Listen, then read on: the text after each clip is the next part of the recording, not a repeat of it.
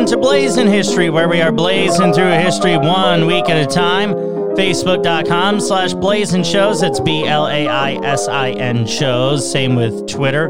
And my brand new website. Go check it out. BlazinShows.com. That's BLAISIN Shows.com. Hope you've had a good week and that all is well, as March is Women's History Month.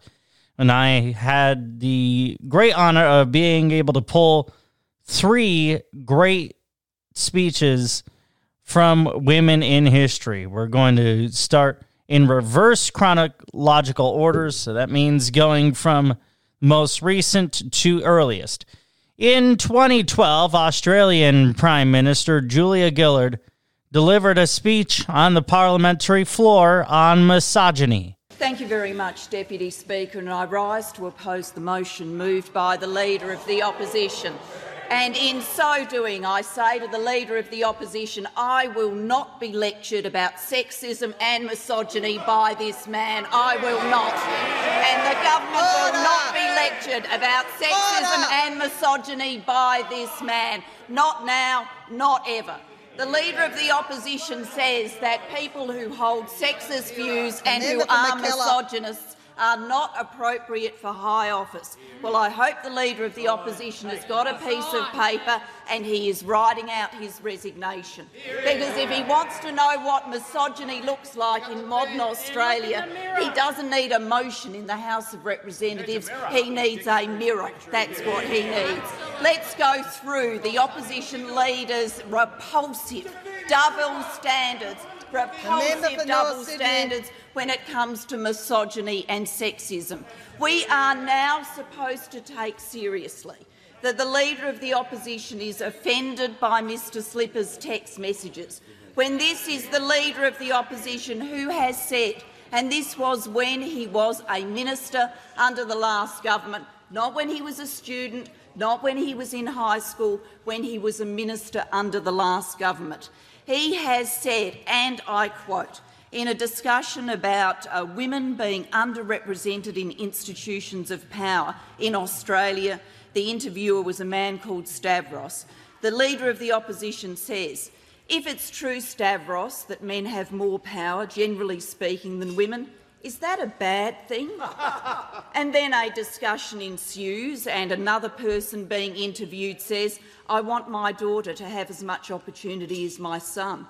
To which the Leader of the Opposition says, yeah, I completely agree, but what if men are by physiology or temperament more adapted to exercise authority or to issue command? Then ensues another discussion about women's role in modern society, and the other person participating in the discussion says, I think it's very hard to deny that there is an underrepresentation of women, to which the Leader of the Opposition says, but now there's an assumption that this is a bad thing. This is the man from whom we're supposed to take lectures about sexism. And then, of course, it goes on. I was very offended personally when the Leader of the Opposition, as Minister for Health, said, and I quote, abortion is the easy way out. I was very personally offended by those comments. You said that in March 2004. I suggest you check the records.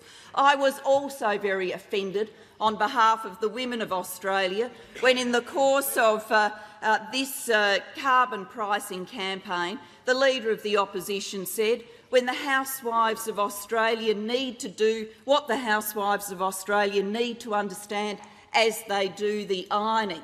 Thank you for that painting of women's roles in modern Australia. And then, of course, I was offended too by the sexism, by the misogyny of the Leader of the Opposition catcalling across this table at me as I sit here as Prime Minister. If the Prime Minister wants to, politically speaking, make an honest woman of herself, something that would never have been said to any man sitting in this chair. I was offended when the Leader of the Opposition went outside in the front of Parliament and stood next to a sign that said, ditch the witch. I was offended when the Leader of the Opposition stood next to a sign that described me as a man's bitch. I was offended by those things. Misogyny, sexism, every day from this Leader of the Opposition. Every day, in every way, across the time the Leader of the Opposition has sat in that chair and I've sat in this chair, that is all we have heard from him. And now the Leader of the Opposition wants to be taken seriously. Apparently he's woken up after this track record and all of these statements. He's woken up and he's gone, oh dear, there's this thing called sexism. Oh my Lord, there's this thing called misogyny. Now who's one of them? Oh, the Speaker must be, because that suits my political purpose. Doesn't turn a hair about any of his past statements, doesn't walk into this parliament and apologise to the women of Australia, doesn't walk into this parliament and apologise to me for the things that have come out of his mouth, but now seeks to use this as a battering ram against someone else. Well, this kind of hypocrisy should not be tolerated, which is why this motion from the Leader of the Opposition should not be taken seriously. And then second, the Leader of the Opposition is always wonderful about walking into this parliament and giving me and others a lecture about what they should take responsibility for. Always wonderful about that. Everything that I should take responsibility for, now apparently including the text messages of the member for Fisher. Always keen to say others should assume responsibility, particularly me. Well, can anybody remind me if the Leader of the Opposition has taken any responsibility for the conduct of the Sydney Young Liberals and the attendance at this event of members of his front bench? Has he taken any responsibility for the conduct of members of his political party and members of his front bench who apparently, when the most vile things were being said about my family, raised no voice of objection? No one walked out of the room. No one walked up to Mr Jones and said that this was not acceptable. Instead, of course, it was all viewed as good fun until it was run in a Sunday newspaper, and then the Leader of the Opposition and others started ducking for cover. Big on lectures of responsibility, very light on accepting responsibility himself for the vile conduct of members of his political party. Third, Ms Deputy Speaker, why the Leader of the Opposition should not be taken seriously on this motion. The Leader of the Opposition and the Deputy Leader of the Opposition have come into this place and have talked about the member for Fisher. Well, let me remind the Opposition and the Leader of the Opposition particularly about their track record and association with the member for Fisher. I remind them that the National Party pre-selected the member for Fisher for the 1984 election, that the National Party pre-selected the member for Fisher for the 1987 election, that the Liberal Party pre-selected Mr Fisher for the 1993 election, then for the 96 election, then for the 98 election, then for the 2001 election, then for the 2004 election, then for the 2007 election, and then for the 2010 election. And across many of those pre-selections, Mr Slipper enjoyed the personal support of the Leader of the Opposition. I remind the Leader of the Opposition that on the 28th of September 2010, following the last election campaign, when Mr Slipper was elected as Deputy Speaker, the Leader of the Opposition— The Leader of the Opposition at that stage said this, and I quote, he referred to the member for Maranoa, who was also elected to a position at the same time, and then went on as follows: and the member for Fisher will serve as a fine complement to the member for Scullin in the chair. I believe that the parliament will be well served by the team which will occupy the chair in this chamber. I congratulate the member for Fisher, who has been a friend of mine for a very long time, who has served this parliament in many capacities with distinction. The words of the Leader of the Opposition on record about his personal friendship with Mr Slipper, and on record about his view about Mr Slipper's qualities and attributes to be the Speaker. No walking away from those words. They were the statement of the Leader of the Opposition then.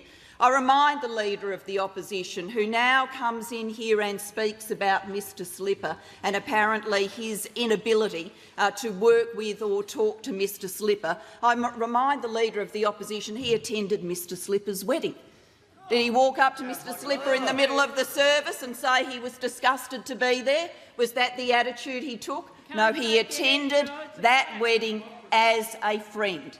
The Leader of the Opposition keen to lecture others about what they ought to know or did know about Mr Slipper. Well, with respect, I'd say to the Leader of the Opposition, after a long personal association, including attending Mr Slipper's wedding, it would be interesting to know whether the Leader of the Opposition was surprised by these text messages. He's certainly in a position to speak more intimately about Mr Slipper than I am and many other people in this parliament, given this long personal association. Then, of course, the Leader of the Opposition comes into this place and says, and I quote, "Every day the Prime Minister stands in this parliament to defend this Speaker will be another day of shame for this parliament, another day of shame for a government which should already have died of shame." Oh, where's that prize? Well, can I indicate to the Leader of the Opposition, the government is not dying of shame. My father did not die of shame. What the Leader of the Opposition should be ashamed of is his performance in this parliament and the sexism he brings with it. Now, about the text messages that are on the public record or reported in the... That's a direct quote from the Leader of the Opposition, so I suggest those groaning have a word with him. Now, on the conduct of Mr Slipper and on the text messages that are in the public domain, I have seen the press reports of those text messages. I am offended by their content. I'm offended by their content because I am always offended by sexism. I'm offended by their content because I'm always offended by statements that are anti-women. I'm offended by those things in the same way that I have been offended by things that the Leader of the Opposition has said, and no doubt will continue to say in the future, because if this today was an exhibition of his new feminine side, well, I don't think we've got much to look forward to in terms of change conduct. I am offended by those text messages, but I also believe, in terms of this parliament making a decision about the speakership, that this parliament should recognise that there is a court case in progress, that the judge has reserved his decision, that having waited for a number of months for the legal matters surrounding Mr Slipper to come to a conclusion, that this parliament should see that conclusion. I believe that is the appropriate path forward, and that people will then have an opportunity to make up their minds with the fullest information available to them. But whenever people make up their minds about those questions, what I won't stand for, what I will never stand for, is the Leader of the Opposition coming into this place and peddling a double standard. Peddling a standard for Mr Slipper he would not set for himself. Peddling a standard for Mr Slipper he has not set for other members of his front bench. Peddling a standard for Mr Slipper that has not been acquitted by the people who have been sent out to say the vilest and most revolting things, like his former shadow parliamentary secretary. Australian Prime Minister Julia Gillard. We move on to 1993. Maya Angelou in her Pulse of the Morning poem performance at President Bill Clinton's inauguration. Mr. President and Mrs. Clinton, Mr. Vice President and Mrs. Gore, and Americans everywhere. A rock, a river, a tree, hosts to species long since departed, marked the mastodon, the dinosaur, who left dry tokens of their sojourn here on our planet floor. Any broad alarm of their hastening doom is lost in the gloom of dust and ages. But today, the rock cries out to us, clearly, forcefully, "Come, you may stand upon my back and face your distant destiny, but seek no haven in my shadow. I will give you no hiding place down here."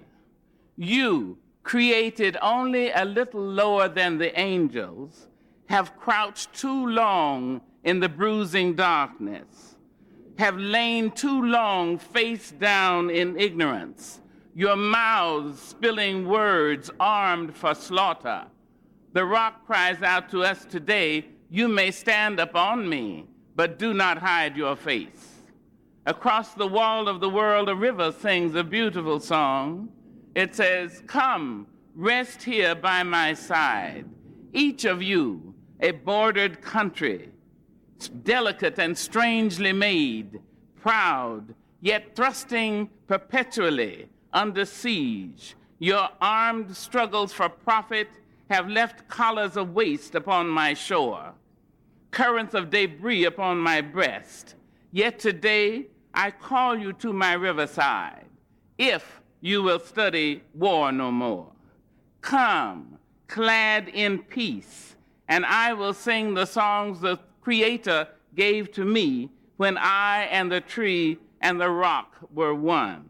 Before cynicism was a bloody sear across your brow, and when you yet knew, you still knew nothing. The river sang and sings on. There is a true yearning to respond to the singing river and the wise rock. So say the Asian, the Hispanic, the Jew, the African, the Native American, the Sioux, the Catholic, the Muslim, the French, the Greek, the Irish, the rabbi, the priest, the sheik, the gay, the straight, the preacher, the privileged, the homeless, the teacher. They all hear the speaking of the tree. They hear the first and last of every tree speak to humankind today. Come to me, here beside the river. Plant yourself beside the river.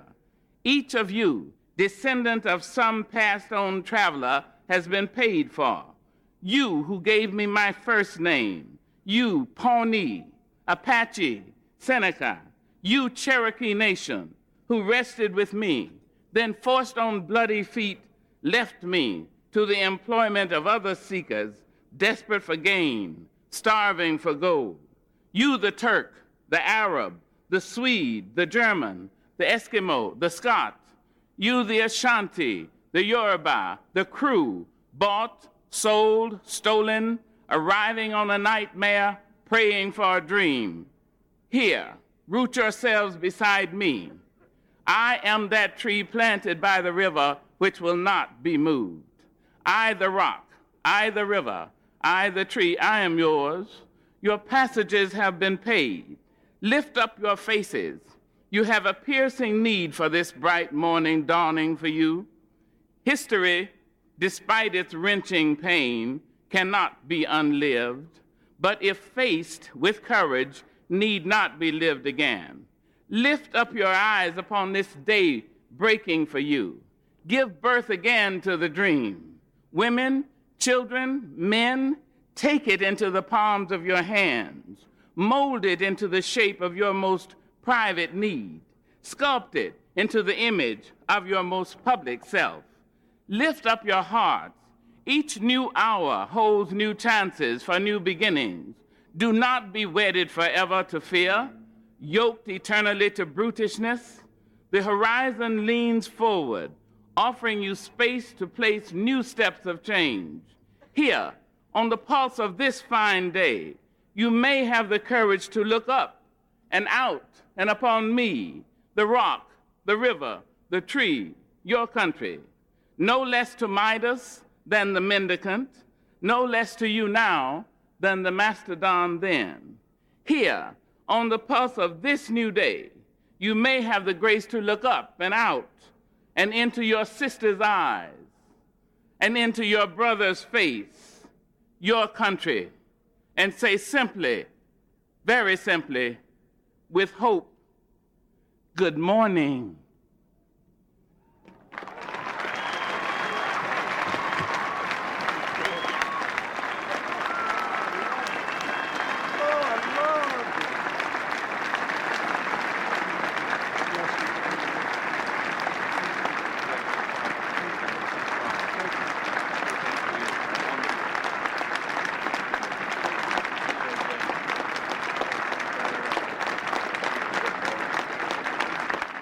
That is Maya Angelou, the late Maya Angelou, talking about or reading the Pulse of the Morning from President Bill Clinton's inauguration from 1993.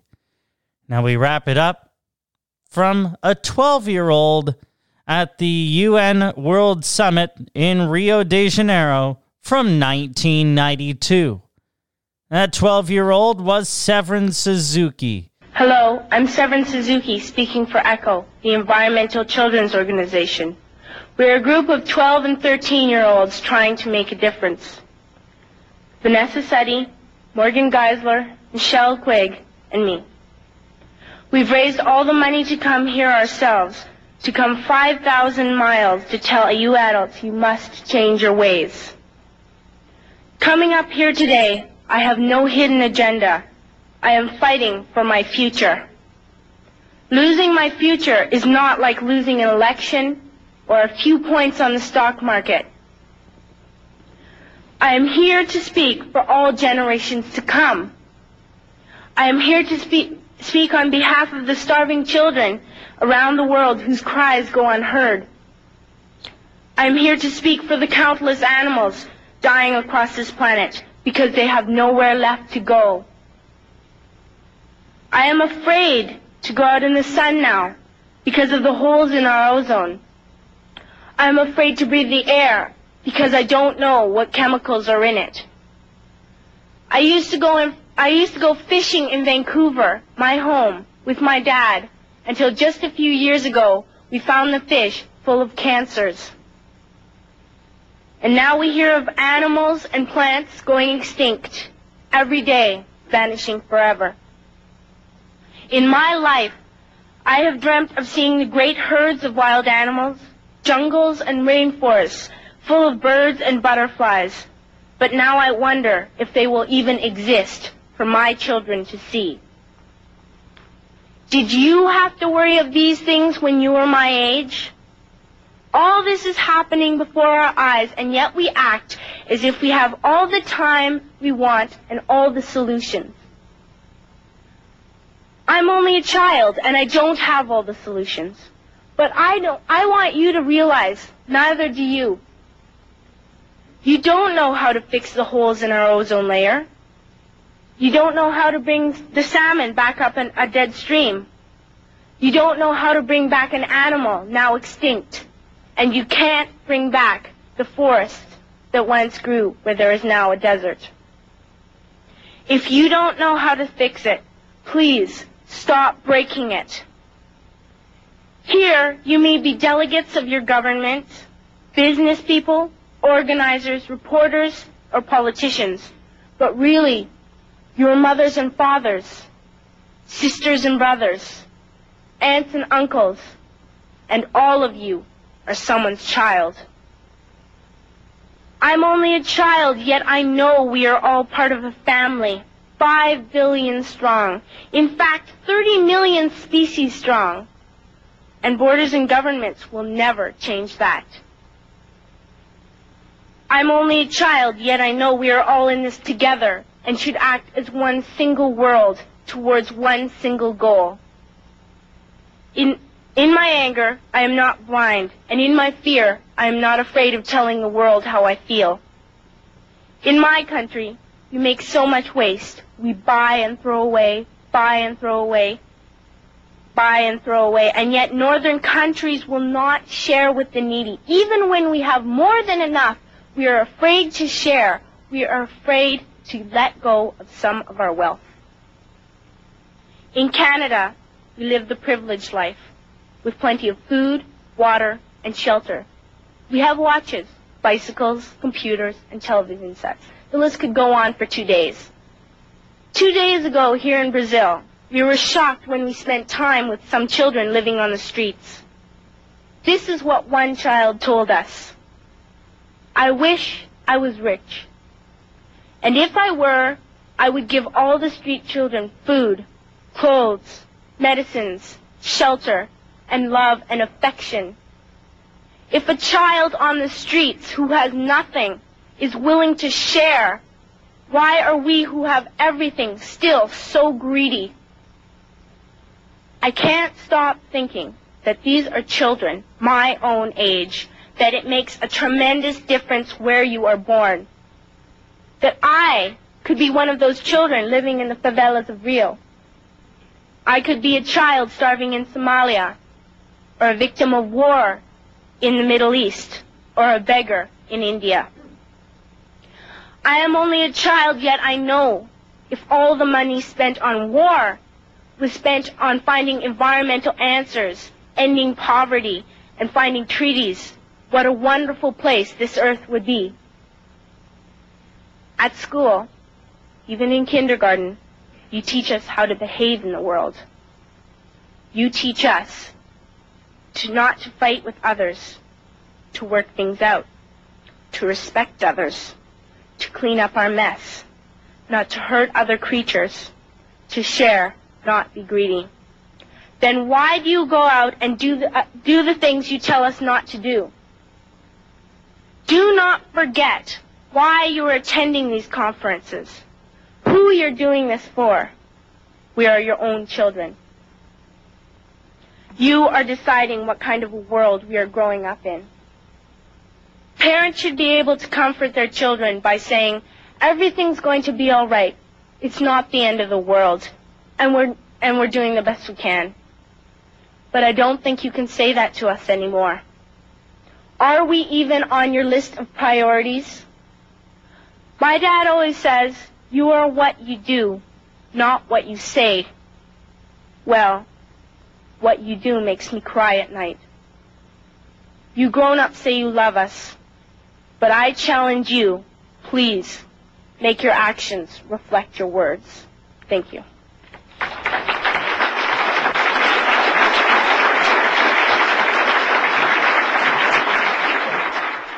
What a performance, especially from a child. As we put a bow on our show, and thank you for listening to our Women's History presentation. I'll be back next week. That's all the time we have. Thanks for listening to Blazing History, blazing through history 1 week at a time. What do you think? Let me know at facebook.com/BlazinShows. That's BLAISIN shows. On Twitter at BlazinShows, or email me blazinshows@gmail.com. You can subscribe to the show wherever you listen to podcasts or on my website, blazinshows.com. If you can, please consider making a donation to ensure we can bring you a fully accessible podcast. To quote the late Franklin D. Roosevelt, the only thing we have to fear is fear itself. Take care of yourself, and we'll talk again next week. On Blazing History, I'm Blaze Bryant.